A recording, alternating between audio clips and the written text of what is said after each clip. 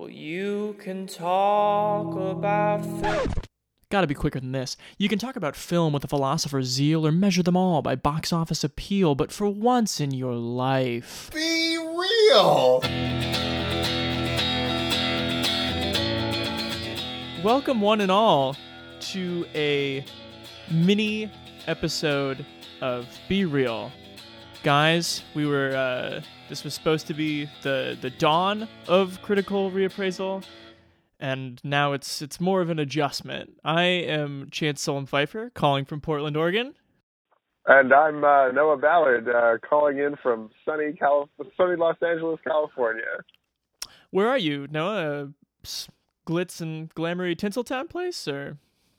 Well, I had been there earlier this week, but now I'm just sort of cruising the back alleys of idyllic Pasadena here. Right. Avoiding construction for audio purposes. And this car that I'm borrowing from a friend seemed the only refuge I could take. Well, let me start by kind of painting a picture of what we were going to do.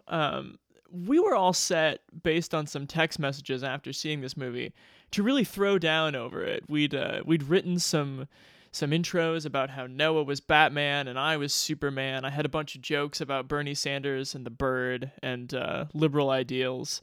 But my critical rancor has kind of died down. We're a week past the opening of this movie. And so I figure we get into it. The twilight of justice here. Yeah, we'll slide into it in a more civil way since most of the world has said what it has to say. Mr. Wayne, Clark Kent, Daily Planet. What's your position on the Bat Vigilante in Gotham? If you don't know what this movie is about, it's about Batman fighting Superman. It's directed by Zack Snyder. Ben Affleck plays Batman. Henry Cavill reprises his role as Superman. There's some Wonder Woman in there. Jesse Eisenberg plays Lex Luthor. And he's essentially pitting these two, possibly the most famous superheroes, against each other. It's received just deplorable reviews, but I kind of want to cut to the chase. Noah, you have found there's redeeming things in this movie for you, and do you mind just starting and telling us what the bright spots are? I went in wanting to despise this movie, and I couldn't. And something about it really just I just got into it, and maybe it was the 3D IMAX of it all, but there was something about the movie that I just found very entertaining, and I think it starts from the fact that, so I hated Man of Steel, the first Zack Snyder DC Comics movie.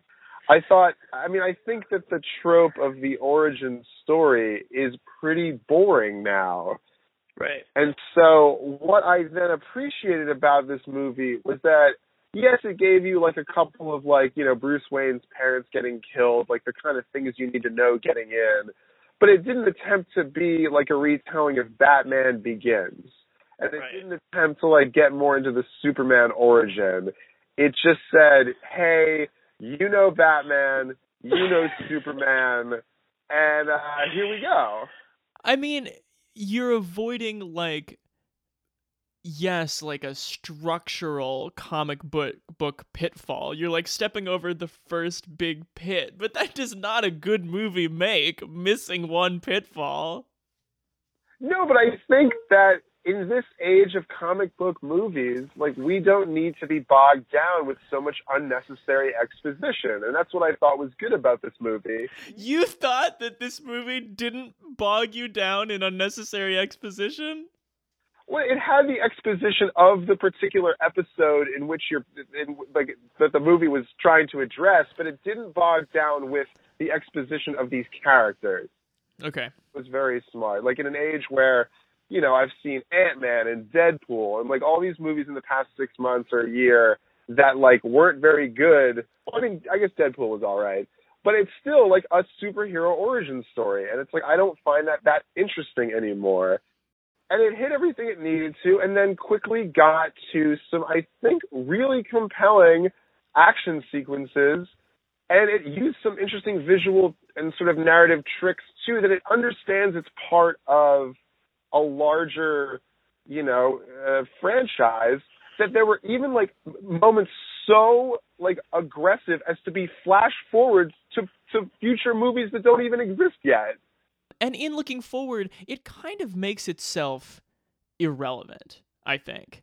Like, it's just a launch pad into another movie. And here I think is the problem with this movie and with the comic book model in general, is that you have a dark, towering, not that fun 2.5 hour movie that is all plot. There are very few, the Clark Kent Lois Lane bathtub scene notwithstanding, there are very few like scenes that really matter in this movie where it's just people being people. It's like the plot is so hulking in a movie where the plot doesn't matter because nothing can happen in these movies because they're just like franchise tokens. That's something that I hated. The fact that I was watching something so titanic that just like has no significance in and of itself. What the other like Avengers movies, what the sort of gimmick of them is much like a sitcom. Everything has to be put back to normal by the end of the movie. And this movie knew that there were going to be Justice League movies, there's going to be Suicide Squad movies, there's going to be all these movies out there. And it didn't feel the need to, like, make everything go back to normal by the end. I mean, we're not going to spoil the end, but, like, didn't it, though? Like, nothing happened in this movie. Nothing important happened in this movie that they can't undo in 2 seconds. It's not going to teach you anything about humanity. It's going to, like, blow your fucking socks off for 2.5 hours with some pretty visceral and, I think, well-choreographed fight sequences.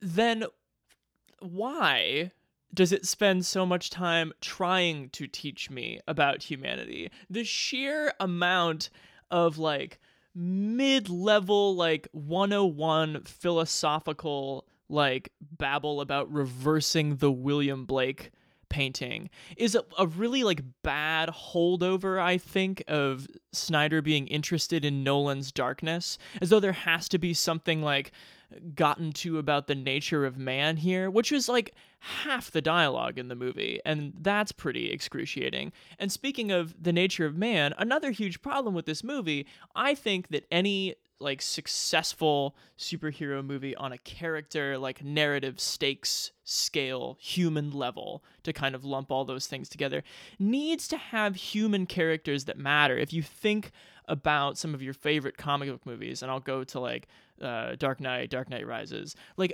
in all those movies, like people, tough decisions and like ideas of justice are put in the hands of human beings. And like part of what feels so like panoptic and kind of mean about this movie is that there's just no characters. Like I'm not in this movie, you are not in this movie, like no one of mortal significance like matters here. I'm not going to argue that this is a good movie. Like, keep that in mind. Right. There was something just kind of like refreshing about not having to worry about the gravitas of like a Christian Bale performance as Batman, or like a Christopher Reeves version of Superman, and just being like, here's enough reasons that Bruce Wayne fucking hates Superman. They're not super clear, but at least you know where he stands. And now they're gonna beat the shit out of each other. Why not just enjoy a video game then? Like a really cool like Justice League battle video game. Well, my parents didn't let me play video games as a child, so I don't really like video games. Okay. I guess I'm speaking more broadly. Well, I'm not. I'm speaking as Noah Ballard. What are you going to argue this is? I don't know how much more I want to like just like fire off. Yes, the script is pretty flimsy, and the character motivations are pretty flimsy. But for some reason, it's a well shot, well choreographed action movie that is just the players that this country happens to be amused by doing battle, and then ultimately reconciling those differences to battle some sort of gross monster Michael Shannon thing. But there's just something about the visual spectacle of it, for me, that made the rest of it, which is, it's not a well-constructed movie in a narrative sense. I think you were setting, and so you're saying it's bad good then, yes? Oh, I'm saying that this is the essence of bad good. I think you are setting such a low bar. It's a movie called Batman versus Superman. There are so many better comic book movies than this, though. There are so many Michael Bay movies that you would not give this credit to.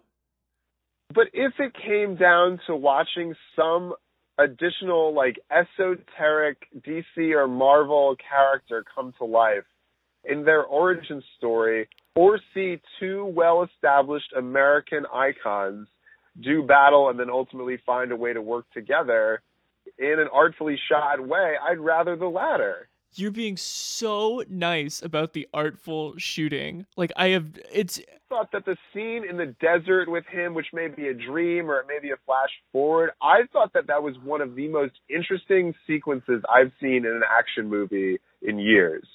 I will grant you there are some interesting interludes, a la the Bruce Wayne, like, hazy workout hammer throw thing. But you cannot argue that the choreography of, like, the 30-minute sequence of the mutant monster getting bigger and creating, like, thermonuclear explosions is interesting. Like, the broader climax is not shot well at all. Or it's not imagined well, and thusly it's not there to be shot well. I think that this movie, as you can probably guess, is bad. It's one of the, like, most brutal experiences I've had, like, to my senses in a theater in a long time, while being completely frugal in terms of what it gave me in terms of theme and ideas to latch onto. Thanks for the call, buddy. We'll be back in your ears soon, everyone, with the full episode. Follow us on Twitter, Be Real Guys. Listen on SoundCloud, iTunes. Review us on iTunes. Pal? Buddy? Great talking to you as always. Take care. Boys, Bruce Wayne meets Clark Kent. I love it. I love bringing people together. How are we? Lex? Hi, hello, Lex. It is a pleasure. Ow, wow, that is a good grip. You should not pick a fight with this person.